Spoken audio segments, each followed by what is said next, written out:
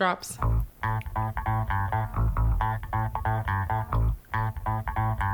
Morpheus is fighting Neo! Hello and welcome to the Hollywood Fishbowl. I am and can only be your host, Jesse Kester, but I am not alone.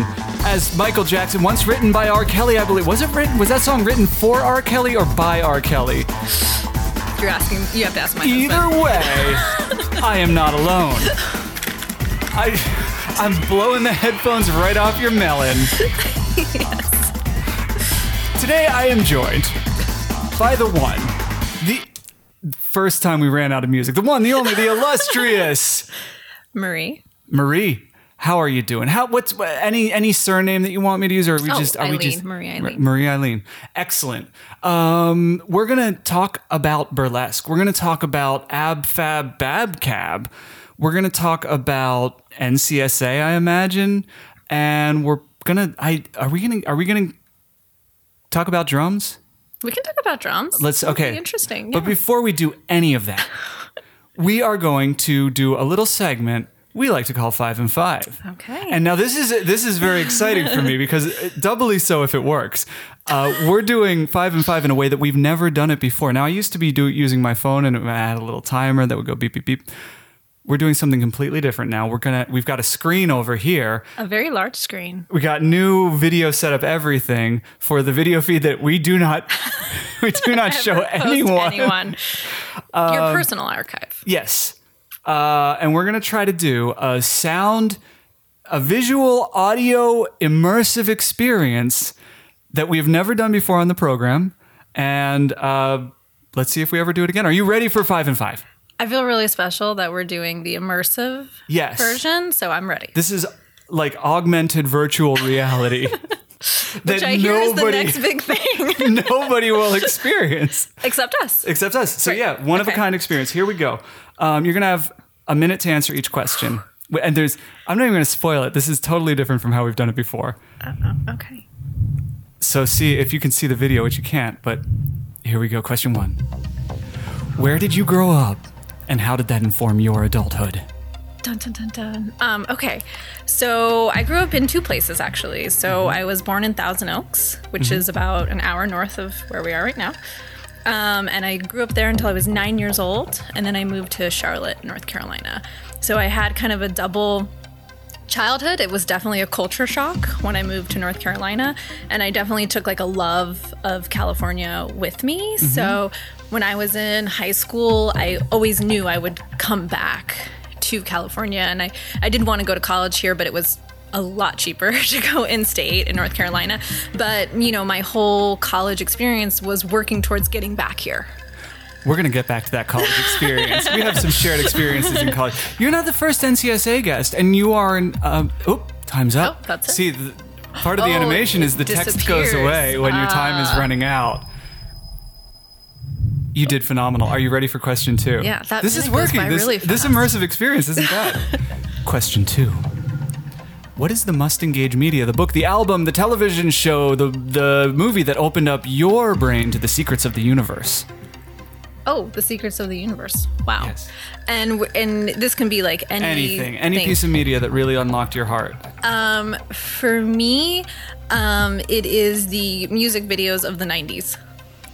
Right there with you. Yeah, I mean, it's like that was the heyday of music videos, and that was also like a super experimental time where it was like we can do anything. We can make a video of anything going on. We can create this totally different world, and I feel like that fantasy is what pushed like filmmaking, and there were a lot of innovations that came during that time period because it was like, let's figure out how we can do this. And lots of money and lots of competition. Like everybody was trying to one up each other. We're out of time. Was it really? Yeah, wow. See, when the letters start disappearing, this is a fully immersive experience now. Oh my God. Big numbers too. It's to stress you out. Question number 3. What is the greatest source of joy in your life? Oh, that's really hard.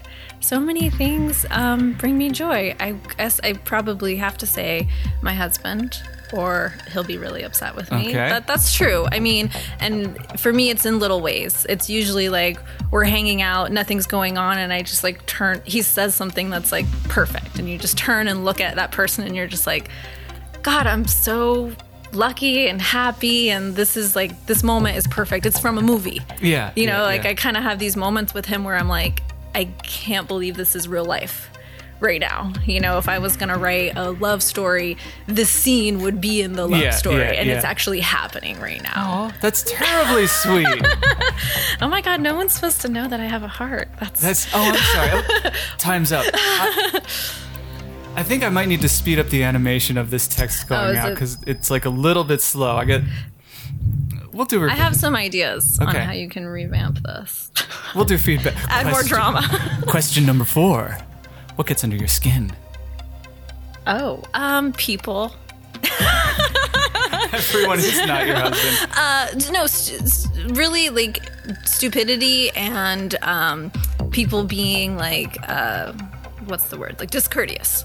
Okay. It's the little things. It's like, I'm going to stop in the middle of the street because I feel like it. And I don't care that there are like 5 cars behind me. I want to stop, like those kind of little things where I'm like, it's so easy to be nice and it's so easy to like care about the people around you. So when people don't do it, it just makes me like, I want to smack them. I want to smack some sense into them. A pattern has been revealed that I just thought of right now, and that is that for a lot of people, what they love the most and what gets under their skin is the same thing. Like it was little things of your husband, and it's it's often you will find the same verbiage in both questions. And we're moving on to the next question. The final one? Yes. Maybe? Yes. Question number 5. Let's talk about advice. Not much of a question. What is the advice that you've received, and what do you want to put out into the world? Oh, I should have thought about this one in advance. I think that my best advice to somebody is, this isn't brain surgery. There's no life on the line in general. And I feel like once you can kind of, coming from the film industry, everybody acts like you are doing brain surgery and someone is going to die. But that's not the case. You're just making a movie. Once you like, when I'm in traffic and I'm stressed, it's like, you know what? No one's going to die. Like if I'm 5 minutes late, no one's going to die. Yes. So it's like that. I feel like it's a source of calm when you realize that. You just smashed 5 and 5. That's it. That's the end of 5 and 5. So before we get into anything else, what is your feedback on that immersive experience? Oh, I think it's really cool. You said midway that you had notes. I think that if you... are we still in the air? Yeah, absolutely. Oh, wow. Okay. This is the show. So now you Lucky have to listeners. do the feedback. Yeah, no. Is if the question was gradually disappearing as the time was going out? You mean like slow down the fade out? Yeah, okay. And so by the time the last like question mark goes away, then time's up. Interesting. Yeah. One thing I don't think we'll be able to fix. Well, who knows? Maybe we could actually. The guest could be here, and I could be in the throne. Really. Oh, but I like being in the throne. Yeah, no, the throne's very comfortable. Look, listeners, we're adjusting to a whole new setup. There's, but you can't see the screen. Like it might be good for the guest. Yeah. So, okay, 5 and 5, you smashed it. Do you want the? I don't even know where my phone is, so you don't get the music. Sorry. I don't get. Okay, I'll find my phone. No, we're changing things up. This is different, so maybe this is a new precedent. You don't get the music anymore. Just beer. Okay. Is that enough? Yes. All right. Let's back it up. Let's slow it down. Now, you grew up in Thousand Oaks, you say? Mm-hmm, until I was 9. What made your family move? Like, what was the impetus? Yeah, it was a couple things, and this is what my parents told me at the time. So these may have been total lies. I don't know. But California is very expensive. And so me and my sister were sharing a room. My 2 brothers were sharing a room. My grandmother was living above us. And we had a nice, modest home, modest yard. And when we moved to North Carolina, when we pulled up to the house, when my brothers and sisters pulled up to the house, we thought it was a mansion. Mm-hmm. Because it's just what my parents were able to get in North Carolina was at least twice the size of what we had here. And it was an actual neighborhood, and we could run around the streets at night and play with our friends, and my parents could let us walk to our friend's house and walk back. I mean, you would never do that here in LA. I would never do that. And all my family's on the East Coast. We were kind of growing up not knowing our cousins. And North Carolina's, you know, for people that aren't super great on geography, it's kind of in the middle of the East Coast. Yeah. And we Good, have like 10 hours from Pennsylvania, New York, 10 hours from Florida. not even, it's like 7 if you from book New it. York. Yeah, well, the way my dad used to drive. Yeah. So we could visit our family in New York and Maryland, and we could visit our family in Florida. Yep. On a weekend. Yep. You know. That's the magic of North Carolina. Yeah. Did you like it there, or were you pissed off? I never really adjusted. It didn't. You're not a mountain girl, are you? It didn't click for me. Yeah. I definitely liked growing up there as a kid. It definitely was a different experience, right? Like because I could just wander around the neighborhood and meet my friends, and it very much felt like a movie in that way to me. Because growing up in Thousand Oaks, when I would see a movie where the kids were running around the neighborhood, I'm like, what is that? Yes. Because I didn't have a neighborhood, so I liked that, but. You know, and things are changing a lot in North Carolina, but like in the 90s, it was still a little, I don't want to say backwards, but it was a little behind the curve. So in Charlotte, they really weren't promoting new businesses. They weren't promoting nightlife. Yeah. So it was a little boring. And then you got to Winston-Salem and learned what nightlife was really about. Right, yeah, I mean. That town parties. Yeah, you know. So it's like there wasn't a lot of culture there for me, or the type of culture that I wanted to see and wanted to experience. And there are like new younger people that are breathing new life into it. But at the time for me, it felt a little bit sort of repressed, and it felt like I couldn't really flourish there. And people made fun of the way I talked. So in the mountains? Well, in Charlotte, okay. You know, but when I moved there, I sounded like a Valley girl. I mean, I really sounded like I walked out of Clueless. And so for North Carolinians, it was like, what is that girl saying? And I'm listening to them like, what are you saying? Like, I couldn't figure out what people were saying. And I mean, I had teachers in like 4th and 5th grade. I really didn't know what they were saying sometimes because they had really thick Southern accents, and it took me a long time to get used to that. So I feel like that created a barrier for me to really like feel like it was home. Yeah. Did you settle in when you got to Winston-Salem? I mean, like, did you find any peace at NCSA or not so much? I mean, I feel like college is totally different, right? Because I knew I was never going to stay there. I was like, okay, I'm going to be here for 4 years. Ticking clock. Yeah. And from minute one. Yeah. And you're with like a small community of people. You know, I mean, I was with my people. I was with like all these great film students and drama students and music students. And I mean, even in Los Angeles, you still can't have that kind of group, you know, even though half those people are here. You know, you're so spread out here. The thing that I loved about Winston-Salem was there was nothing to do. So we all hung out. There was like 2 bars that we went to. So like you knew that if you go to Black Bear, half your friends were going to be there. And if they weren't at that one, they were at, what was it? First Street Draft House, or I don't even remember now. I don't remember the names. I didn't spend nearly enough time there. But it was a limited nightlife experience. Yeah, but at least you knew your friends were going to be there. Yeah. You didn't have to put much thought into it. Just a quick question. Who is your favorite student in our class?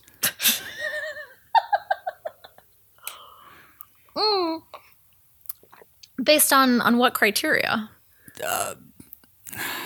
Wit, charm, physique, ability to grow a beard but not grow it in college.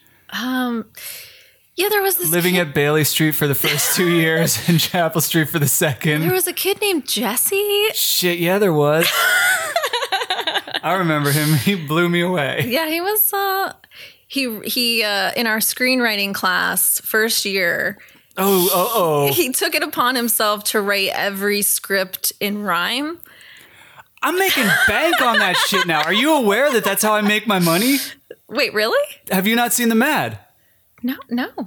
I'm writing articles for Mad and they all rhyme. Like I'm leveraging that shit for cash dollars. Have you written our screenwriting? I don't even remember what her name was, but have you let her know? I should. Because I think she was really kind of annoyed by it by the end of the semester. Laura. Oh, it was Donna, right? Wait, Donna was not. What was her last name? Laura Hart McKinney. Yeah. Donna. Shit, this is gonna get cut out of the show. That's for sure. Yeah, this is really embarrassing. Bill May. Yeah. Oh, Bill May. Oh, I know. How much does he love drinking? Which was what makes him a fun professor. Oh, he was a great professor. Years later, I found a book that was titled Irish Drinking Stories, and I thought, there's only one man who needs this book. And I took it to the campus and left it in his mailbox. I don't even think I mentioned it. Like, I just left it there because I knew who needed it in this world. Mm-hmm. And he never knew where it came from. Yeah, Laura Hart McKinney. Guess who's making money? You know who I want to send it to is Renata. Were you in the classes when she and I would fight like fucking cats? Oh, I don't. We were at each other's throats. I think it was year 3. Like we were hell to each other. And then year 4 we made Renata. good. I love her too. That was the thing was I was like kind of in love with her. And also extremely immature. Right. So I you would had to like antagonize her. Mm-hmm. Yeah. And she had to gets prove how super smart you were. pissed. Yeah. Oh, rightfully so too. There was nothing I was doing that was defensible in her class. But I think she put up with a lot. You weren't the worst. Well, also she was fighting like the hardest fight of all the teachers, trying to convince us that like old weird movies from the Ukraine were what we should really be watching. Right. Yeah. When it was The Matrix was or Desperado. Right. Like that's what her films were up against. Yeah. But she fought the good fight. Yeah. And I fought the bad fight. And I think we both lost. Yeah, I would say everyone loses. Yes. Right? Yeah. What did you like about that school? You seem to, the people I talked to have been there. Some have warmer recollections than others, and you seem to be kind of warm on the school. I love the school. I mean, I can't speak to where it is now because I know it's gone through a lot of changes. But so for me, I really wanted to go to USC. That was like when I was in high school, I wanted nothing more to go to USC, top film school, and it was in California. I wanted to get back to California. Yeah. But my parents were just like, look, it's $30,000 a year and that's not even your room and board, that's just not a good idea. And they weren't crazy about me going 3,000 miles away, and I was 17 when I graduated high school. So when I was going through doing my applications and stuff, I was like only 16 at the time. So my mom had to sign everything. Yep. And your mom was like, you're still a kid. Yeah. When I brought her the application for USC, she was like, I'm just not signing it because if you get in, you're going to want to go. And that's just not the best choice for you. Do you agree with her? If you had a kid, would you be thinking the same way? Probably not for the reasons that she thought, but she was right because what I got at NCSA, I never would have gotten at USC because... What did you get? That's a sentence that is almost never said on this show in the positive sense. I will do a commercial. I'm excited to hear how you're spinning that. I will do a commercial. Because I've been hired to work on USC like thesis projects since I've been out here. And when I got hired, I was like, wait a second, you guys hire pros to come in and work on your movies? And then I realized their model was the complete opposite of NCSA. Okay. Whereas at NCSA, we had to make our own movies all on our own. It was just us. Yes. Whatever equipment the school had, and... I think that was one of the most brilliant parts of their model was that you couldn't bring gear or financing in from outside of the school. And every other school I look at is... like, it's just whose parents are rich, they're going to have the good film. Yeah. And that was my experience when I worked on these USC shows. It was somebody's parents were giving them money and they could hire somebody like me to come in and be their camera operator. So it's really not a student film anymore. Yeah. And you're also not learning to work within a budget. I mean, how many times have I had what would be equivalent to the budget that I would have had on an NCSA show with all that equipment, with all that crew? I mean, I've only had that budget a few times in my life. So I learned to, when we did the doc class, we had a 4-light Airy kit and like a whatever that sound recorder was. Yep. And a Zach camera. Severs would know. Zach Severs would do that. We had a camera with we were shooting 4 rolls of film. Yeah, we were shooting 16. We had a limited amount of film and and then you had to work under those challenges. And that's what my life as a filmmaker has always been like. Yes. I have never had everything that I wanted. I have never had an unlimited amount of film. I have never had an unlimited amount of equipment or crew. Yep. Or time. I feel like NCSA prepared me for to be a working filmmaker in a way that a bigger school like USC probably doesn't do. I mean, USC, and they have some great students that come out of there, but they learn to be directors and producers. They don't learn to make the movies. Yes. Yeah, I got you. Excellent. This is really rare. Yeah, there's feelings are mixed. They're across the board on NCSA on what that institution is, what it does. And I'm just like, I'm amped up. You're warming the cockles of my heart, speaking so well of my alma mater. And the nice thing is I can agree with you. Yeah. And yeah, the one thing you said that's absolutely true is they give you a kit that is very similar to what your actual budget like kit would be in the real world. And the other thing that went through my head is I would kill to have the fourth year, like to have fourth year again, to be able to get all that gear, all that time, and all that staff at my, like to have them all in this one city block that they don't really go anywhere else for that year. Yeah. Boy, that would be a dream. I mean, we had Steven Rambusic made a full graveyard model for my senior thesis. I mean, the cost on that, I can't even imagine. Yeah. To have a whole miniature made for you. And we got lucky because our class, Mary Colston, the whole art team, were just on fire. Yeah. They were so cool to work with. No, the stuff they created. Not that anything was like the art department was never slack at NCSA. That was always the one that would just drop your jaw. But the people we had in our class were like, motherfucker, these guys are good. Oh, yeah. And I follow all of them on Instagram, and they're all still doing amazing stuff. I get jealous of Mary. Yeah. I lived with her for 2 years, and she's like so far ahead of me in the shit she's doing.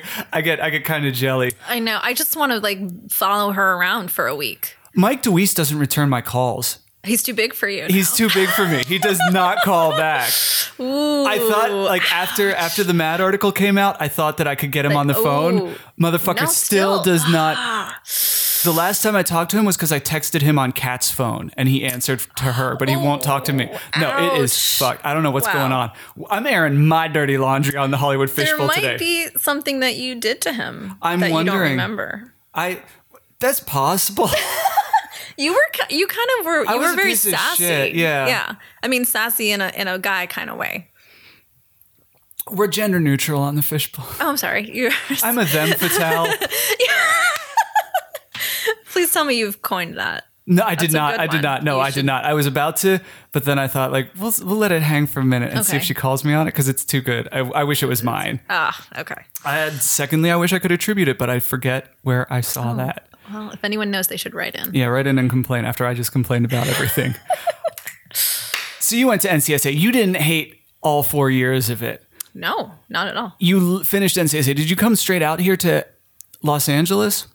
Yes. I stayed there for the summer and I shot my first feature film. Which one? Which you may remember, the Bigfoot movie. That if I remember correctly, you got me into that mess. Yeah, you are welcome. How much did you enjoy pizza for breakfast, lunch, and dinner for 3 months in the North Carolina summer sun? Yeah, it was over 100 degrees for a good portion of that. Here's the thing. When I read a lot. I write a lot. When a script like that comes down the pike, maybe there are reasons Mike DeWeese doesn't answer my calls. Okay, yeah, I could see that. How low is my stock? Just in general. I mean, on what's the scale? Like a 1 to 10? Is 1 to 10 among people I graduated with at NCSA who don't really know me. Right. Like, what was my stock when I graduated? Was it below 5? On would I take your call? Right. Not me, though, because you and I, we had worked together. So I knew that it was all talk. You were really a nice guy underneath. But I think you maybe would have been at I think most people would have thought that guy is either going to go somewhere because he's that. He's out there and he's just he says what he thinks and he's got a lot of opinions. So he's either going to be huge or he's going to be living in his mom's basement. Okay. Yeah. I think it was a coin flip for most people. Okay. Yeah. Okay. And, let's just assume that most people are rational and they're going to be I will not invest in that thing that might be as annoying as it seems. So we're going to say my stock was below 5 at graduation. I would say out of 5. Okay. Like a 50-50. I might answer the phone, I might not. Okay. Yeah. Okay. Whose stock was the highest at graduation? Just so we have like a baseline of, and this is just fascinating for our listeners. I'm sure they're at the edge of their because they know all these Yes. people that I'm name dropping. Zach Severs, I think, had the highest stock. People knew. Like we just knew he was going to be working minute also, one. There was this composer. I don't know if you know him. His name's Cliff Retallick. I've worked with him. Yeah, I think he people scored were a film very, of mine. Yeah, people were very impressed by him. I think at graduation, because he had scored like 9 out of the 10. Yeah. So everybody knew so him. I think there were definitely, he had pretty high stock, I would think. Yep. Yeah. Mike DeWeese, Mary Colson, I think, had very high stock. Yeah. I mean, Wow, Charlie I was Boyles. That was a weird one. Yeah. Yeah. Man, I wish I had soared. I'm not in my mother's basement, but I really wish I had soared. Everybody has a different path. Thank you. Everybody has a different path. And I So you shot Bigfoot. You were the DP on that. I was the DP on that. And really the director. I mean, because Boom. because there was not a lot of directing going on. But it was definitely an experience, and it was like it was an ego boost though, because when I got to LA, I moved out to LA over Labor Day weekend, and I got here, and it was like I've got a feature under my belt. Yeah. It'll never come out. It never got finished. Oh, yeah, but for the first 6 months, like when you get here, you can say, I just shot a feature. Yeah, like it should be coming out soon. And no one's going to ask about it in 6 months, 12 months when it would actually be coming out. Nobody. Yeah, because how many movies have we all worked on that never came out? Yeah. And did it work? I mean, were you able to find your lane here? Yeah, I mean, my path was very interesting, but a lot of it came from NCSA. So, I worked really hard when I was there, and I worked on a lot of the upperclassmen's movies. This is not an indictment of your performance at NCSA. No. I'm just I really took advantage of that, the fact that we had the ability to do that. And so when I got out here, I knew all these upperclassmen who had been out here for a year or 2 or 3. Yeah. And so, when it was like I had them in my phone and I could text them and say, hey, I'm here, I'm available for work. And so right away, it was like I was getting on as camera PA and then as a loader. We shot on film back then. So there was a lot of work as a loader. Well, digital was crap back then. It was mini DV. Yeah, was you kind weren't of really doing that. There was a little bit, maybe high def was just poking its nose out. Yeah, some stuff was getting shot on HD, but most sitcoms and television was still, or not sitcoms, but like dramas for television and things were still being shot on film, and movies were still being shot on film. So I was able to work a lot as a loader and a second AC, and I worked on Biggest Loser, which did shoot on video, but I worked like 3 seasons on Biggest Loser. That one wasn't through an NCSA connection, but every film you work on or TV show, you meet 50 people on that crew. Then they go to another show and, we need a camera assistant. Oh, call Marie. So I really had a great network until my injury, and I really was working, and I thought, what was the injury? Was I aware of that? No, I mean, because you weren't around here then. No. Yeah, no. So I was working very steadily as a camera assistant, and I did an indie movie, Favor, low rate. It's always those. And we were shooting out in the mountains, and they had really scrimped on all the things, on safety, on equipment, on crew. And Did they have insurance at least? They had insurance, okay. But they were really, they were trying to save money wherever they could, and we were short-staffed, and they just weren't great. And so we would like move all the gear up to the top of the mountain, and then we would like move all the gear down and then up again. And you're like, what? And this is not digital. This is heavy gear. This is going to weigh. I tell people is like, I was carrying around a film camera, which without the magazine is still a good like 30 some pounds. Those things are like cast iron stoves from the 20s. Yeah, I mean, with the magazine, it was usually like 40 to 50 pounds that I was carrying around, but I was in shape for that because that's what I did every day. But I just tore a bunch of cartilage in my knee from like overuse. Like I didn't fall or anything. But it was just from carrying all that stuff and hiking up and down the mountain.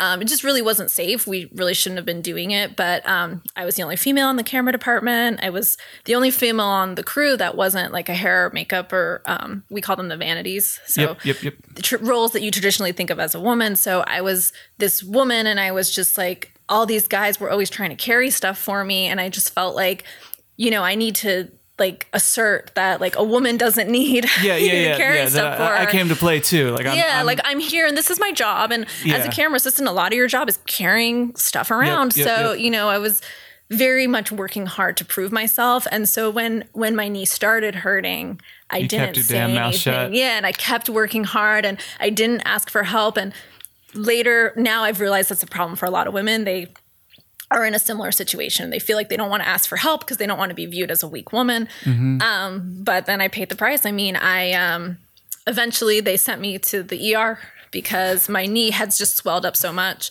that sucks. Yeah. And then the doctor in the ER was like, you're done, go home. Like you're just not carrying shit anymore. Yeah, he was like, you are on bed rest for 2 weeks. Okay. Like you can't walk on this leg for 2 weeks at least. And then once the swelling goes down, we'll see. Were you with Cliff at this point, or no? I was single. Okay. Yeah, so I was. Once the swelling went down, I did some cortisone shots and things like that, and I went back to work. I was working on Biggest Loser, which I should have never done because cortisone shots just mask the pain. Then I was working and probably making it worse. Yeah, because you're just hammering it, but your brain isn't registering. Yeah, so you're like, oh, I feel great. Yeah, let me just hike up that mountain with the camera. And I was on Biggest Loser, so we were running around all the time. Yeah. And so finally, I'm like, it's weird to me that I still have to keep getting these cortisone shots. It's obviously not great. So I finally, workers' comp insurance, for people that don't know, it's like they try to spend the least amount of money. So unless you beg for something, you're not going to get it. But I was like, I demand to see a specialist. And they finally did an MRI and they're like, you need surgery. Jesus Christ. Yeah. So then I was out for 3 years because I had 2 surgeries. And what did you fill the time with? 3 years is a lot of time. And there's no Netflix at this time. No, there was at this point. Well, I'm not that old. There was Netflix. But it was the mail and the shit back and forth. You had very limited streaming. Now listen up, kids. It wasn't always. Yeah, there was like no original content on Netflix back then.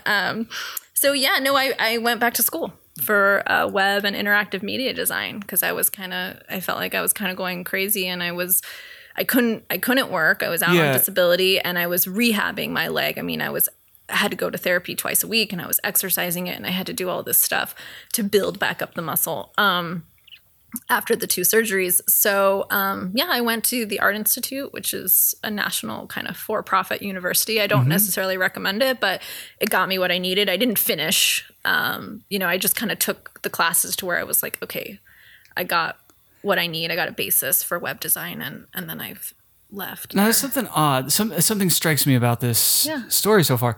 We have heard nary a word about burlesque in any of this. That came much later. Really? This still hasn't... the bug hadn't bitten you yet. No. I mean, I was always into burlesque and I have always been into sexuality in a woman's body. I've always posed for photos and enjoyed working with photographers and making art. And when I got to LA, I knew burlesque was happening in LA and I had been to a few shows, but it just seemed like, I wasn't a dancer. I've never been a dancer. Then I had these injuries. So it was like, well, God, now I'm really not a dancer. It wasn't until I started dating Cliff and he was like, we would go to a burlesque show and he's like, those girls aren't Broadway level dancers. It's not about the limitation of dance. It's about seducing the audience. And he's like, you can do that. And seduction is like... It's my middle name. So, that was... He actually gave me the... how many women can say their husband convinced them to take their clothes off in public? But he gave me the confidence to do that. That's awesome. Yeah. I do want to... can we kind of back up and reframe you? Because I know this is all well and good that you're a consummate professional. Well, let's get to the juicy stuff. No, but since the first moments that I knew you, even back in first year at school, you've just been like a delightfully sexual person. Okay, that's a good way to... So my parents are not going to listen to this episode. They don't know. They have no idea. We are not sending this to my... Okay, got it. They haven't noticed at all? That's are they interesting. are they into your burlesque life? Do they follow that at all? Like, how good a girl? were you before you were led astray by this Cliff fella? No, I mean, I think my parents, I think that there's a bit of like purposeful ignorance, right? So Okay, it's like, yeah. you know, They know better than to know. really want to know. I mean, when I started doing pinup, you know, my mom always, she just thought she loved the way I dressed, and she just thought it was so cute and precious and pinup. And there was this one exchange that happened with my dad that like kind of really like opened my eyes a little bit. So I was visiting because my parents were still in North Carolina. So I was visiting, and my one of my nephews was like playing baseball. So I was all outfitted in a cute little pinup. Is this like college, post graduation? Oh, this is like, you know, maybe 5 or 6 years ago. Okay. So I was like outfitted like a little pinup, you know, out for my day. So I'm all dolled up at this like little league You came baseball dolled game. up today for an up. audio thing. But, you know, I like to be dolled up. So, you know, my mom saw me. She's like, oh, you're so cute, my little pinup girl, you know, and my dad kind of bristled a little bit, and he was like, don't call her that. And my mom's like, well, why not? And he was like, well, don't you think I know what pinup is? And she's not one of those. And my mom's like, well, one of what? And he's like, Betty Page. Like, I know what that is. Those little hussies. Well, and, you know, in his mind, it was a very narrow thing. Betty Page was the only like pinup that he knew of. And he's like, that's porn, and that's not what she does. And I was like, okay, here's a teaching moment. So, you know, there are different kinds of pinup, and yes, that's the one that comes to mind. But Marilyn Monroe was a pinup, and Betty Grable was a pinup, and the women painted on World War II airplanes were pinups. You know, so I mean, they're pinup with Coca-Cola ads, like right. Oh yeah, and you know, but it just clued me in that like, look, people have certain perceptions of things, and the general public, because I very much loop my parents into that kind of general public, they're not super into counterculture. So when they hear pinup, they may think of Betty Page, and that's all they think of. Yeah. What is it about counterculture? I fucking love counterculture. Well, it's what the cool kids are doing, you know. I'm close enough to the point where I'm almost going to be too old to be a member of counterculture, I think. Like there's a certain point where it's like, this is for us. This is not for you anymore. Like you're the weird old guy who's hanging out at the high school. Yeah. So I'm really soaking it up. Well, you can. Yeah. But then I look at like fucking John Waters.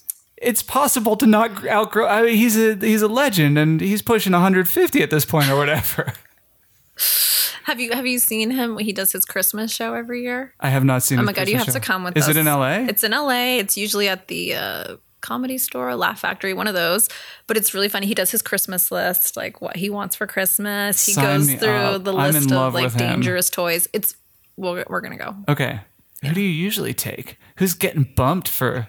Cliff. Cliff goes. Okay. And Veronica Voss. I don't know if you've seen her perform at. Has she been at Ab Fab Bab Cab? Yeah, so you've seen her a few times. Okay. Yeah. I don't think I've seen her. Oh, that reminds me.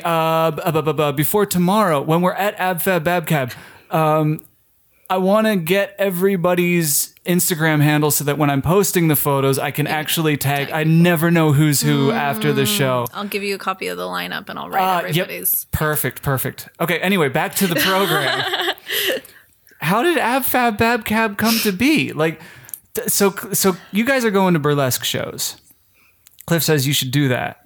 Then you do that. That's a pretty short version. I imagine there's some details in there. It's actually kind of flip it. So I think it was before we were married. He had this idea for Babylon Cabaret. He wanted to create a cool old Hollywood cabaret show. Because that's like the show I've always wanted to see, you know, and the show he's always wanted to see. And you think LA, you would think that would already exist. You would think there'd be like 10 of those on Hollywood Boulevard. So he wanted to put a singing group together of 2 girls, the All Wet Girls, and then create this sort of variety show around them. So we started going to burlesque shows to kind of see where the talent was, like what's out there, who would we maybe want to cast, and what are the cool venues, and how could we start putting the show together. And that's when, you know, I'm like, oh, it'd be so fun to do this, but gee, too bad I could never do it because I can't dance. Yeah. And he's like, yes, you can. And you're just as beautiful as all these girls. And and you have a stage presence and you could do, you can't do the splits, but who cares? Yeah. Half those girls didn't do the splits, and sometimes it takes an outside person to say that to you. So when I started performing, it was always with the intention of just getting good enough to be in Babylon Cabaret. To book others, to build this whole other project. This network. And so I started performing and, I trained with Lily Von Stoop because I kind of said to him, like, okay, if we're going to do this, I'm going to learn from the best. Yep.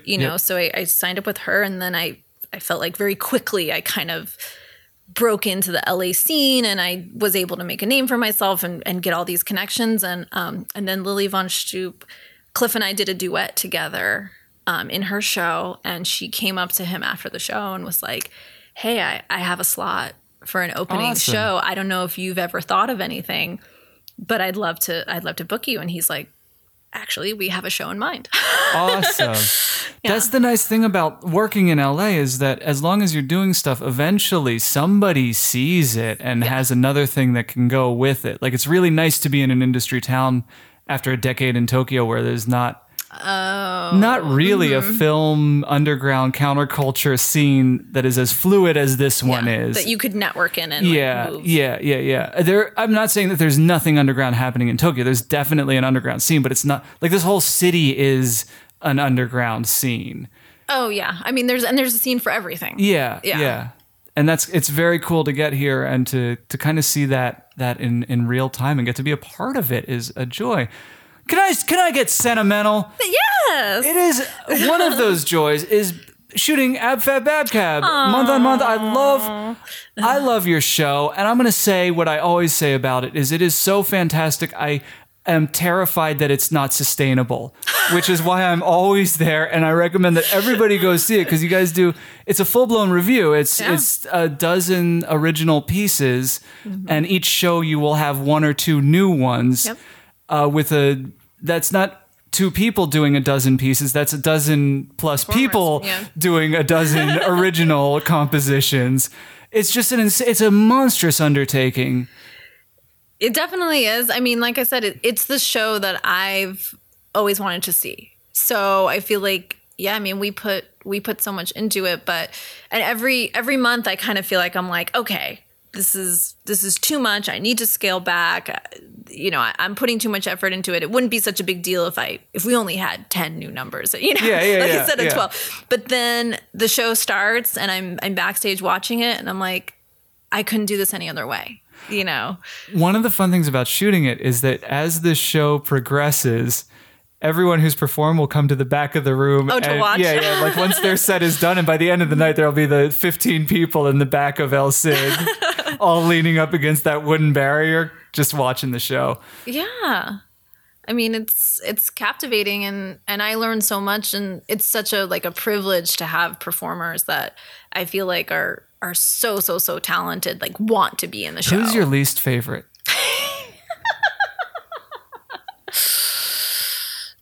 None. I love all my children. Oh, okay. It was a gauche question anyway. I'm sorry I asked it. What's coming up for Ab Fab Bab Cab? And I've noticed that you don't also call it Ab Fab Bab Cab. That is, and I'm wondering what's wrong. That's your special name for it. What's coming up for Babylon Cabaret? We're a sponsor of the Hollywood Burlesque Festival, which is happening in June. So that's really cool. So we'll be. How do you sponsor it? What are you just giving? Are you throwing dollar bills at them? Are you making it rain? We're doing an opening. We're doing their pre-show. Okay. So as you're being seated, you'll be treated to live music. Seated and treated. Yeah. But never defeated. I hope that's your slogan. It will be now. Thanks for You're writing welcome. It. Yeah. Ab Fab Bab Cab, seated and treated, but never defeated. Perfect. I should have gone into advertising. Will not be hard to remember that at all. It's going to look great. It just rolls off the tongue. Your rhyming abilities. Greet the which I make money for. I get right. So this paid. is free rhymes. Yeah, you're lucky. You should be so goddamn lucky, Marie.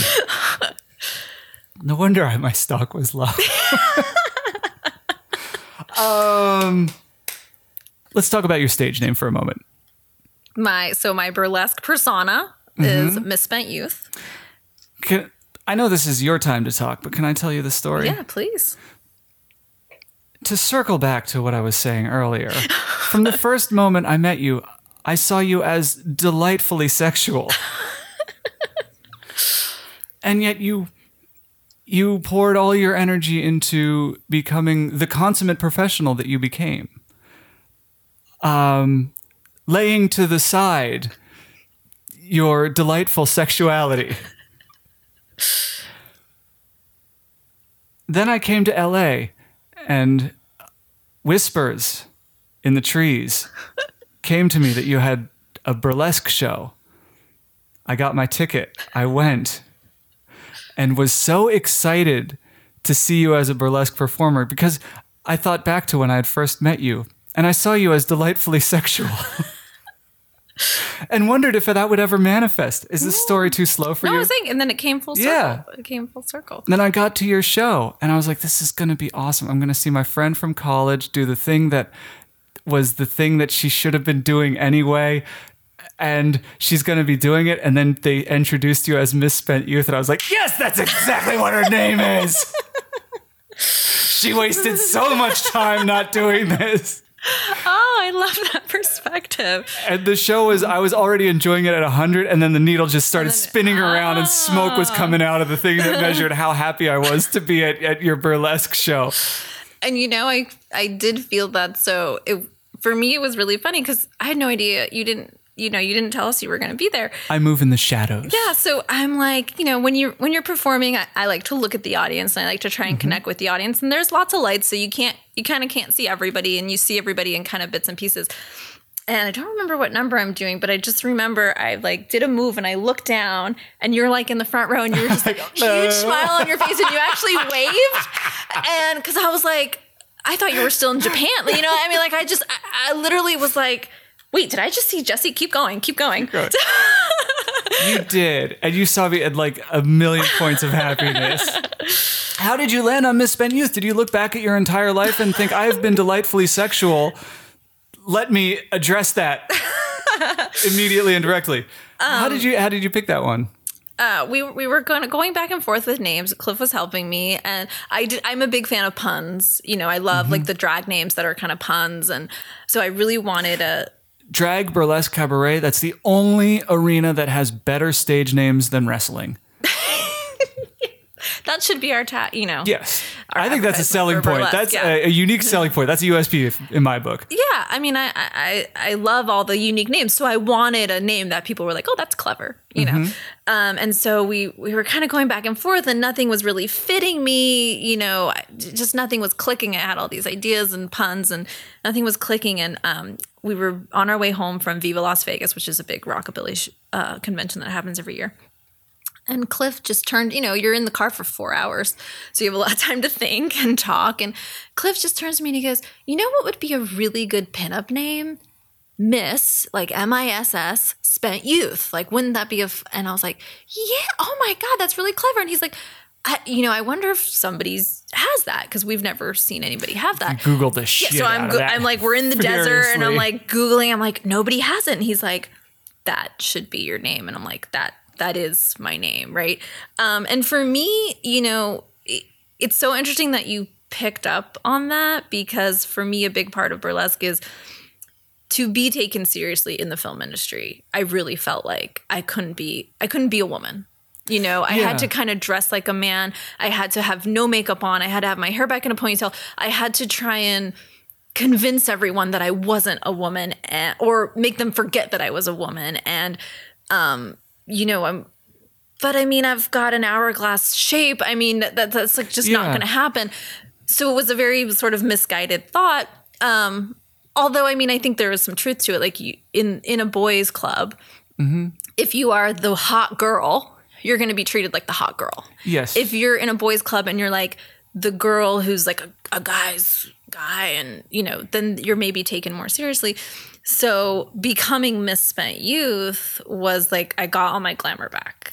That's one of the things that I don't know, like it's not a competition, but back in school, and I'm not suggesting that any of the the 8% of our class that was female. Yeah, there weren't nobody many of had us. it easy, but just like I don't know, behind your back, I heard, behind all the girls' back, you were the one that got more shit from guys in our class than anyone else. Like the shit that people would say about you behind your back was just like, what the fuck is...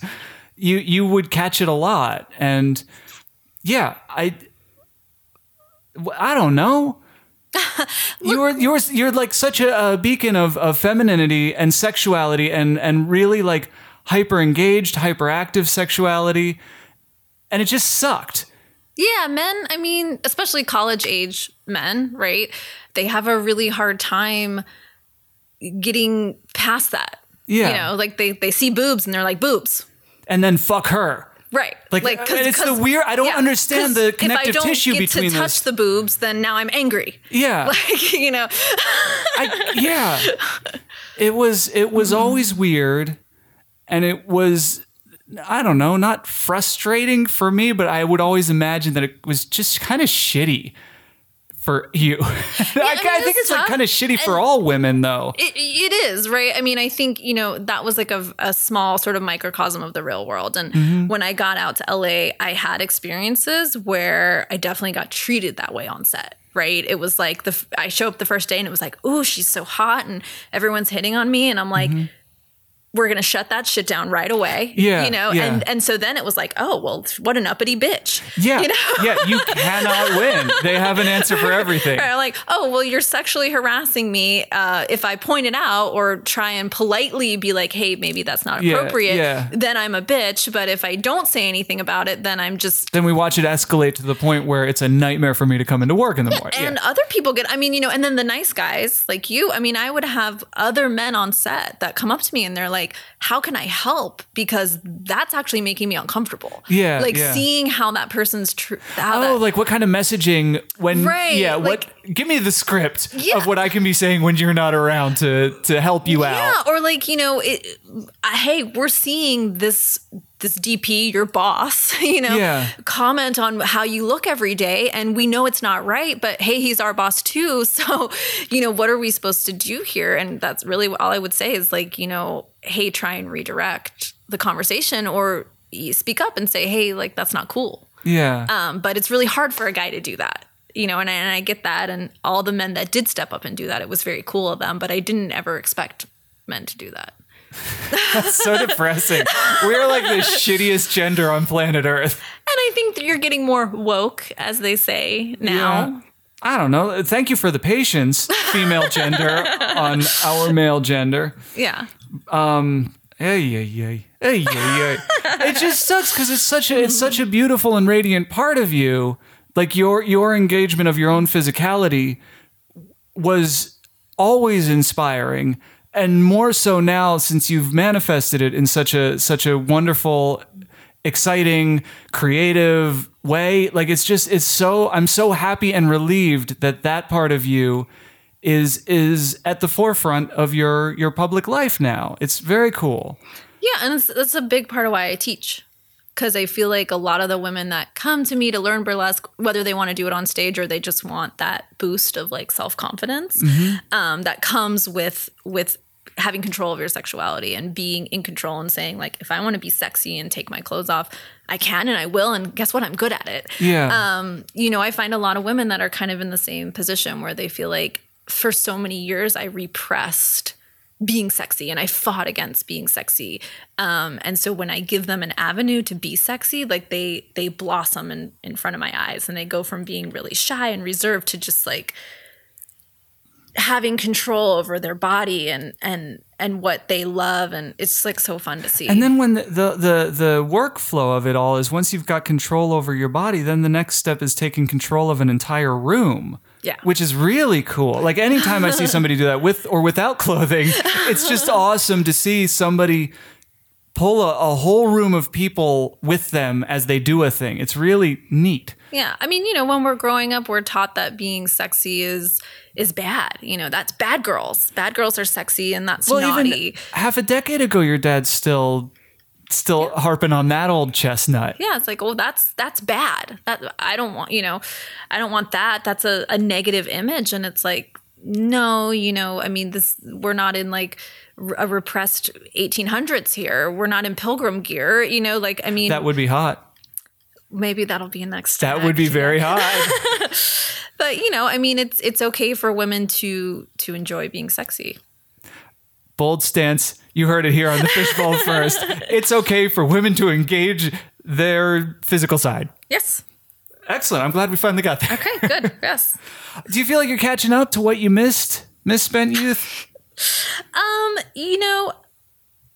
I would say that, I didn't miss anything. I had a lot of fun. But I was dividing myself into two people. There was the person who was on set and professional and wasn't a woman. And then when I was with my friends and hanging out, it was totally different. And people almost didn't recognize me between the two. And so now I feel more comfortable sort of blending the two, if that makes sense. I'm very happy. Drums. Oh, okay. Can't leave that thread hanging, can we? No. Do you still play? It's been a while. Unfortunately, I haven't let go of them yet. They're in storage, so they're out of the apartment. They're in storage, but I'm not to the point of selling them and totally getting rid of them. It's a space issue. Drums take up a lot of space. Yeah. So I would... And there's no quiet version, really. Yeah. Living in an apartment, I mean, you can get the electronic kits and all that. But to me, that's not playing the drums, Yeah. I want to hit it with the stick. Can you and feel it shred? bounce and probably not anymore. Okay, that's fine.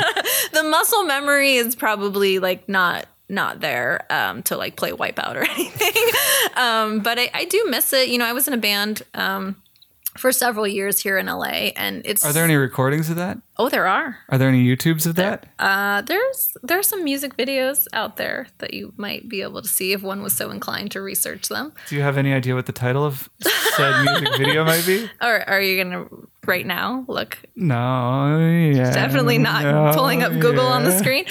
The name of the band was Versailles, like the city in France. And I know what Versailles is, Marie. For some of the listeners, okay. They may not know. It's hard to spell. It's a good way to figure it out. It took me a long time to learn how to spell it. I thought you were condescending me. It was really fun, but it's a huge time commitment. And what was the name of the band? Versailles. And what was the name of the song? Let's see. The video that you'll actually be able to see me in is called One With Me. Should I keep talking while you do Yeah, go for it. Set it up. Okay, yeah. So this video, we shot it in the apartment of the girl who's kind of the lead singer. Is this off the Sacrifice EP? It is. Was it? Correct me if I'm wrong, but I do believe that was released by Evil Eye Records in 2011. Wow, you're very, very knowledgeable. I am just a fan of anything Evil Eye puts out. Oh, well, good. So I think that this is the only thing they put out. So we shot this whole thing in her apartment in one night, because I'm a filmmaker. So it was like, let's what make were you shooting on? Was this digital at this point? DVX 100. Oh, man, you stole it from some skateboarder. The old DVX 100. Yeah. Awesome. I think we're good. Are we good? I'm sick of hosting. So what I'd like to do is I'd like to play us out with this song, One With Me by Versailles, which is like the city in France. Just wanted to bring you up to speed on what Versailles was. Well, for our listeners. That's so sweet that you think we have any. We're going to play out with that. Okay. And then y'all come back on Thursday for episode 2 when Maria and I will do something that has never been done on the Hollywood Fishbowl before and will probably, I can almost completely guarantee, will never be done on the Fishbowl again. This is a one-off thing. Cannot overhype it. Thursday's the day. Be there or be square.